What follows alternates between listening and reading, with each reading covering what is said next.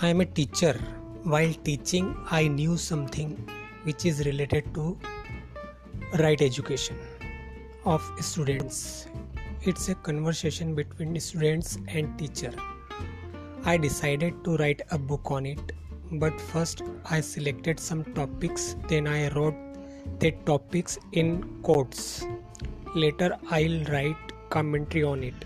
So I have eager to know people will like it or not. I am presenting that quote. If it is liked, I'll write a book on these quotes. So first quote